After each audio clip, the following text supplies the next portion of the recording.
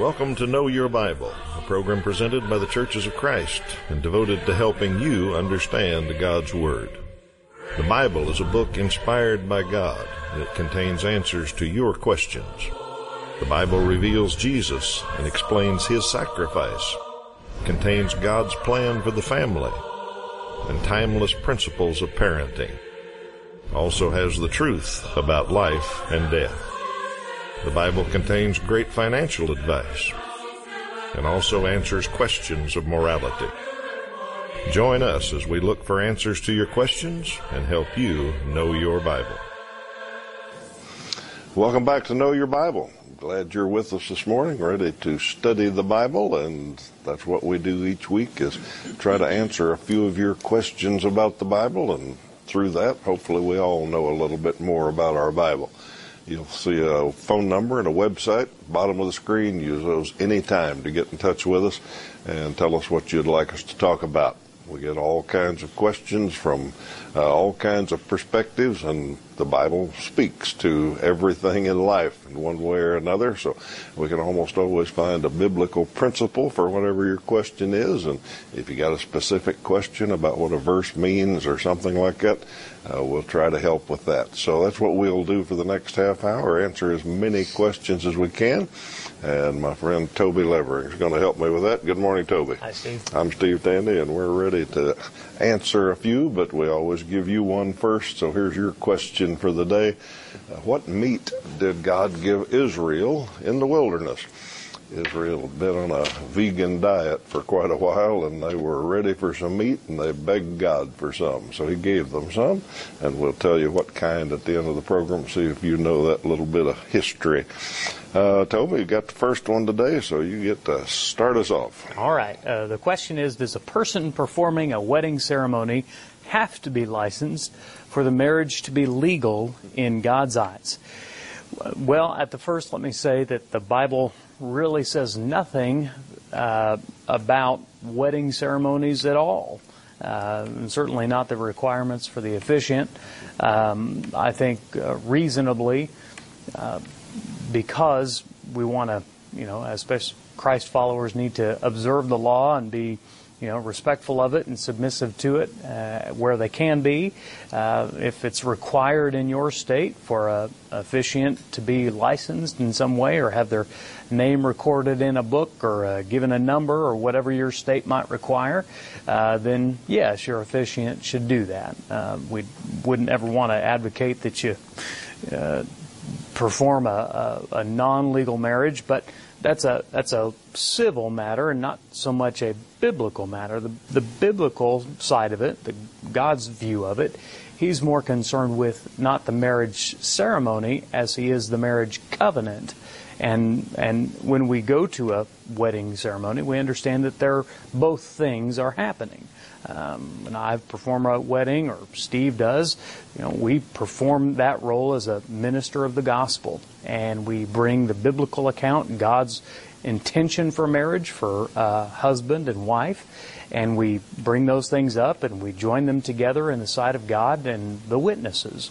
And after the ceremony, at some point, I'll get the bride and groom over and fill out the legal document and send that into the courthouse. So there's both there. As far as the Bible's concerned, the main consideration is that we understand it is a covenant. It's between a man and a woman, and God intended it to be a lifelong covenant. And so as long as we understand that, I think that's the most important thing. But yes, wedding ceremony, if your officiant is required to have certain things, then you need to make sure that those things are handled properly. Let's look at the verse from Scripture where Jesus talked about marriage. Matthew chapter 19, verses 4 and following. Have you not read that He who created them from the beginning made them male and female, and said, therefore a man shall leave his father and mother and hold fast to his wife, and the two shall become one flesh. They're no longer two, but one flesh. Therefore what God has joined together, let not man separate. So, that's Bible says very little about it, but if you should do it, then you do your best to make sure your officiant has done so. All righty, and like you said, every state's different. Some require all kinds of things, and some are nothing. Kansas, not anything anymore. Just sign your name, and you're good to go. That's a weird thing. It varies from state to state. It is a little different. All right, viewer wants to know if I believe the stories about people dying and then returning to life after a short time. Okay, I need a little more information about what you're talking about. For instance, I've heard lots of stories about somebody that has a near-death experience, we call it. They technically kind of die from a medical point of view, and when they are revived, they sometimes tell stories about seeing a tunnel of light, or somebody at the end of the tunnel welcoming them, or something like that. I don't discount those. I have no way of proving or disproving. We don't know how the mind works. We don't know about that world between life and death, however many seconds it might last. So no, I don't discount those at all. I think that's entirely possible. However, there's another phenomenon these days. I think recently somebody's published a lot of books or sold a lot of books about spending 7 days in heaven, of dying and spending 7 days in heaven and then coming back somehow and reporting all about it and writing a book and selling some books. I do not believe that. I, once again, can't prove it or disprove it. The reason I disbelieve it is because of the precedent that's been set in the Bible. There are very few people in the world that have died for more than a second or two and come back to life. Jesus raised a few people. Peter raised a few people. So there have been a few people in the world that happened to. And when it happened, they did not report on what they saw or what they experienced in heaven. Lazarus is a good example. Lazarus was dead 4 days and came back to life. Lazarus, maybe he just didn't know he could get a publishing contract on his story, but he didn't tell us anything about it. He didn't make any report. And there's another interesting story about the Apostle Paul, who went to heaven, went to the third heaven, and was a vision. And like he said, I don't even know if it was a vision or if I really went in person. But listen to what he said about that. Let's look at 2 Corinthians chapter 12, verses 2 and 4. He refers to himself in the third person out of humility. He said, "This man was caught up to paradise, the third heaven, and he heard inexpressible things that man is not permitted to tell." Okay, so there we have a real case of somebody that visited the heavenly realm, and when he came back, he wasn't allowed to tell about it, couldn't report it. Maybe it was just too inexpressible to tell, but it sounds like God said, no, don't tell anybody about this. So from those precedents, no, I don't believe that anybody's been dead for 7 days and saw heaven and came back and told us about it. But my personal opinion, I can't prove it or disprove it, but I think I'm probably right. All right. Viewer asked the question, is sickness brought on by sin? And my answer to that is possibly.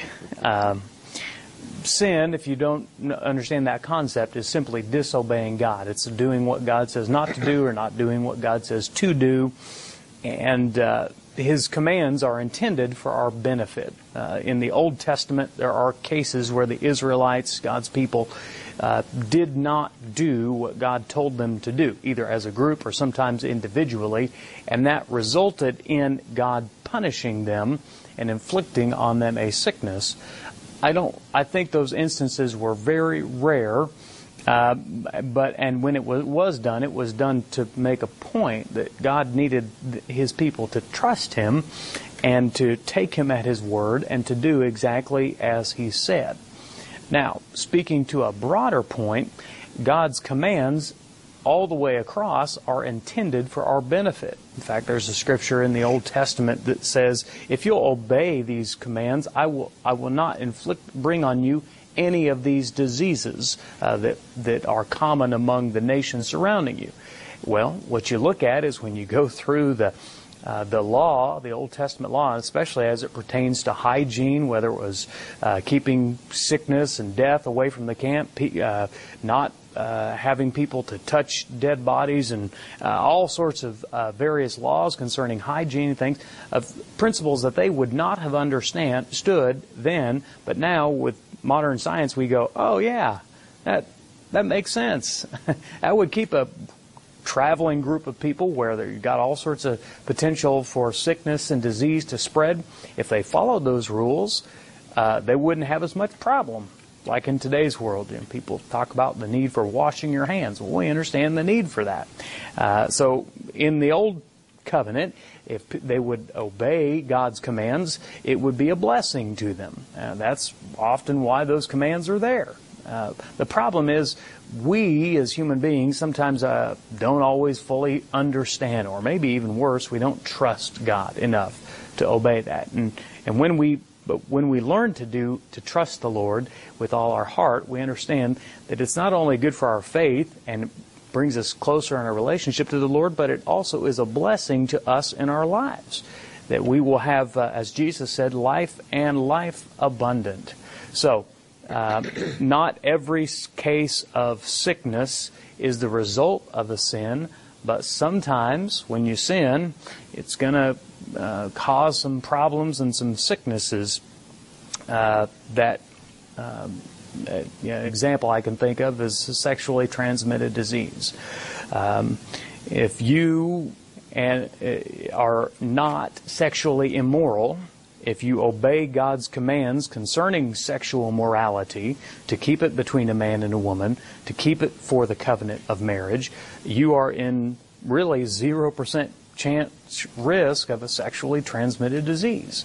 But when you go outside of God's plan for sexual relationship, you are at risk for a sexually transmitted disease. Is that God inflicting a punishment?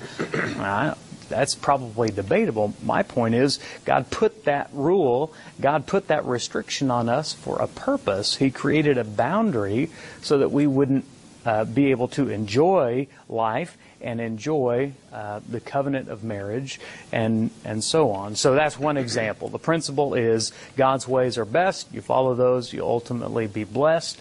But is sickness brought on by sin? Possibly, and it kind of depends on, got to judge it on a case-by-case basis. Let's look at 1 John 5:3. For this is the love of God, that we keep His commandments, and His commandments are not burdensome. God gave us His commands to be a blessing to us. So I hope that clarifies a little bit. All right, let's talk about studying the Bible for just a moment. We like to study the Bible with you and enjoy sharing a few of the things we've researched and looked up to answer your questions, but you'll have to admit we don't get much of the Bible covered each week. So there's a lot more in the Bible, and our opening and closing talks about that, about the Bible's got principles for all of life. So because of that, we advocate home Bible study. We want people to know their Bible better and better. We know that's kind of hard to get started sometimes. So we've got some tools that we think are helpful, and thousands of people over the years have agreed that, yeah, this helped me know my Bible. Here's a set of lessons that we start most folks with. That starts out by helping you understand the difference between the Old Testament and the New Testament. Then we've got more advanced courses that go on from there, a little more detailed, some of them just about the book of Acts or about the life of Christ. You can learn a lot about the Bible and keep studying for quite a while with Know Your Bible study tools. We've also added some online studies that we think are going to be very helpful. Go to oneway.worldbibleschool.org and you'll get started on an online Bible study that you see some of the booklets there. They're in the print edition, but you can also do it online with your phone, tablet, PC. And lots of folks are thinking that's a good way to study the Bible. So we offer all those tools. All that's absolutely free of charge. We just want you to study the Bible. I think those are good ways to do it, and happy to provide them. So use phone number, website, or that special website, and get started in some Bible study. All right, got somebody not happy with us here. A viewer says, I'm disturbed that you insist baptism is necessary for salvation. Jesus did it all on the cross, and adding anything to that is works. You are misleading people. All right, there's a number of things in there that I could discuss and try to explain, but let me just kind of boil it down here.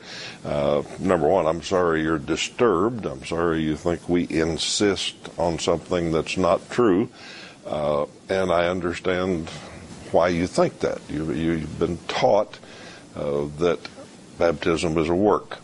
And let me start out by saying baptism can be a work. It can be thought of as a work. In fact, that's where this concept that you've been taught started. In the beginning, you read the Bible, and it just says when people believed, they were baptized, and that's when they were saved. After that, they rejoiced. Every story tells it the same way. But after hundreds of years, the church had gotten to the point where baptism was just a ritual, where people didn't even think about it as an act of obedience. In fact, it was done to infants. So the infant didn't know anything. And that rite, that ritual, became considered that's what saved you. Well, that's a work. That's a human thing that you do, and it doesn't have anything to do with the heart, doesn't have anything to do with somebody knowing God or having a relationship with Him. It's just, okay, somebody baptized me, so I'm okay. And that was wrong. That's where we had gotten after hundreds of years. And the reformers, Luther and Calvin and Zwingli and some of them, came along and looked at that and said, well, that's wrong. Baptism's not just something that's done to you and magically makes you saved. It's about faith. You got to believe. You got to have faith. And so they kind of swung the pendulum from a work clear over to there's nothing you can do. Absolutely nothing. God just saves you if you believe. And it's faith only was the principle. They swung the pendulum too far. And one thing that our viewer said in his statement there was, Jesus did it all on the cross, and adding anything is works. Well, see, you don't really believe that, because if I said, well, do you have to repent? You'd say, oh, yeah, you have to repent. Well, isn't that adding something to Jesus' work on the cross? If I said, do you have to confess that you believe in Jesus? Well, you have to do that. Well, isn't that adding something to Jesus' work on the cross? You see, it's baptism that bothers some people, because they've been taught what the reformers came up with, that it's faith only. Well, there's a lot of things the Bible says we have to do. In fact, Toby just read 1 John 5:3.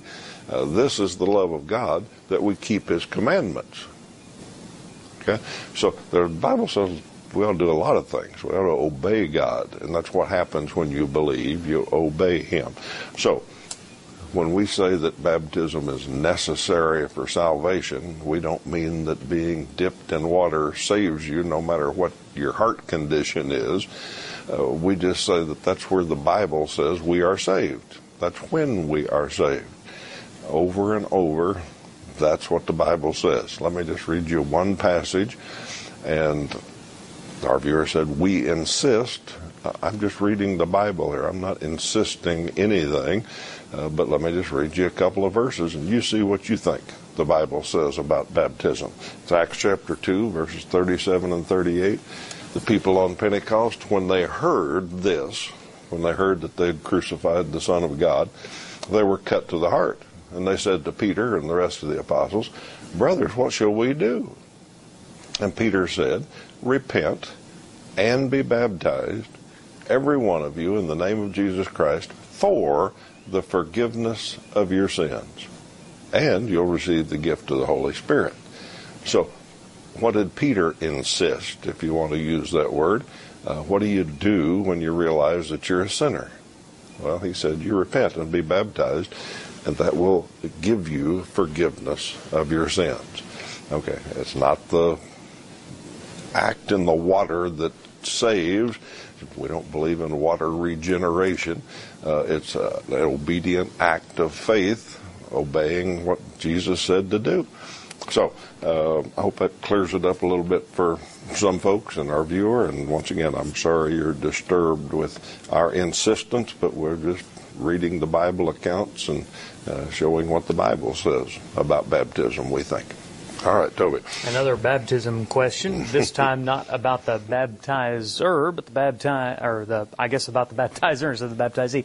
Can any saved believer baptize another person, or is only a preacher or minister authorized to do that?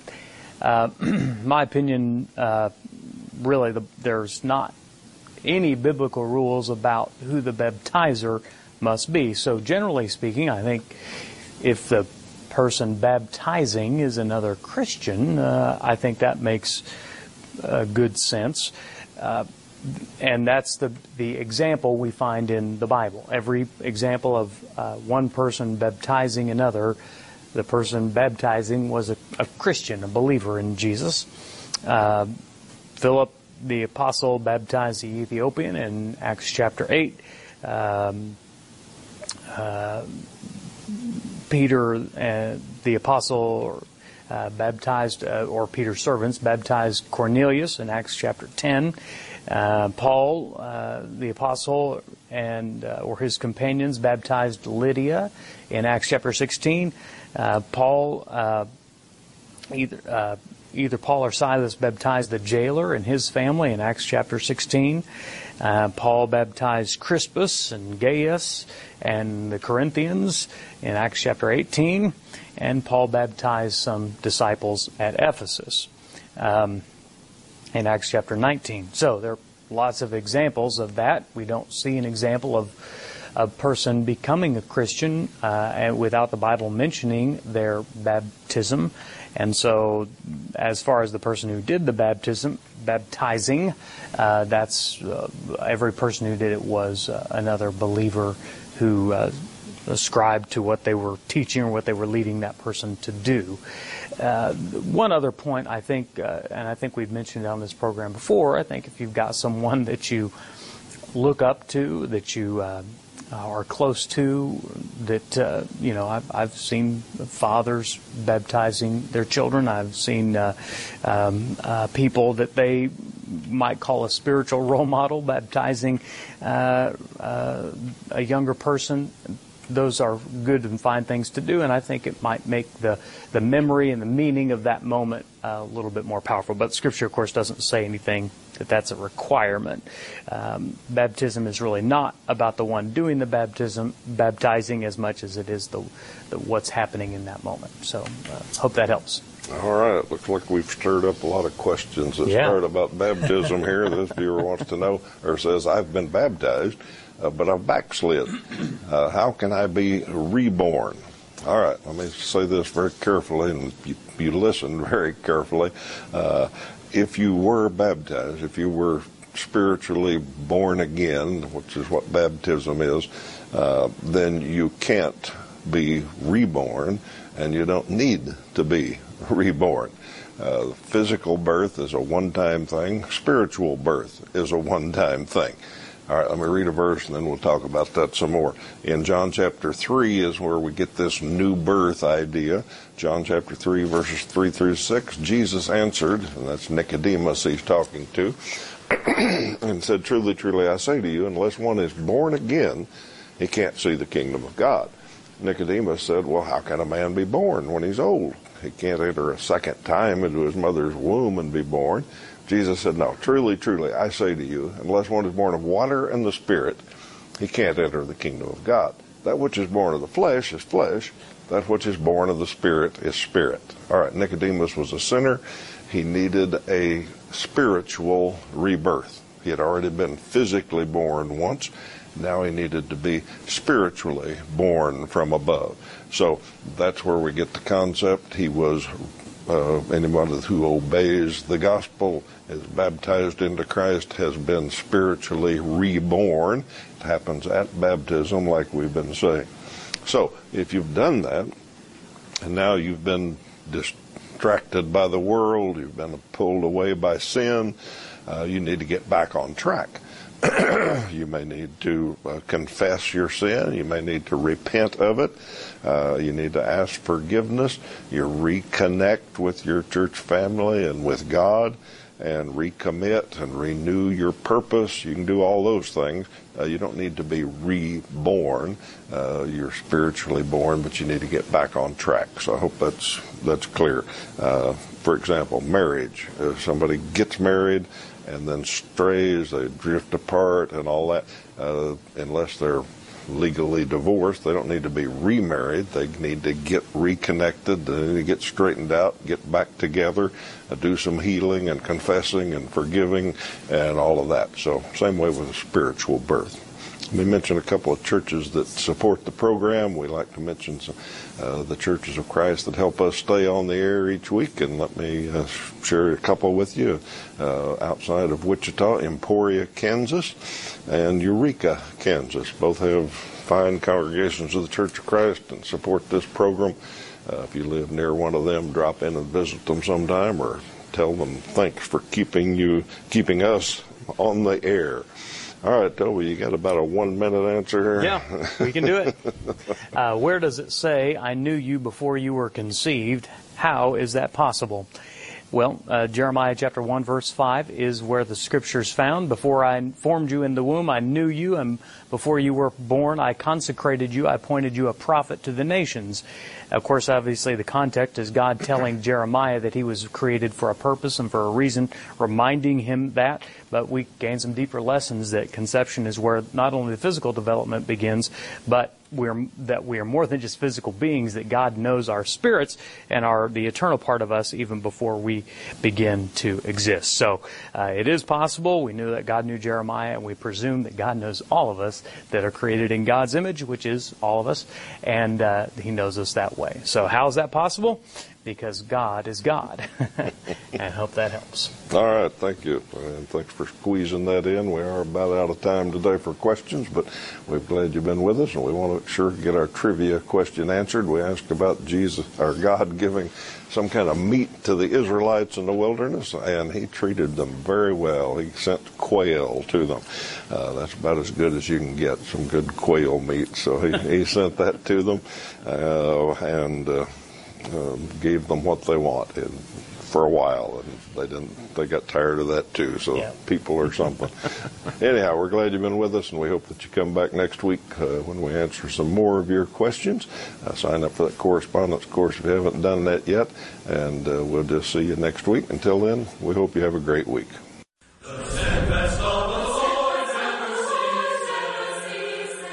Know Your Bible has been presented by the Churches of Christ in your area. Churches of Christ are non-denominational, and each congregation is an independent group of Christians seeking to do God's will. Our goal is simple New Testament Christianity. We follow the Bible as our only guide. Contact us with any questions, and we encourage you to visit a Church of Christ near you.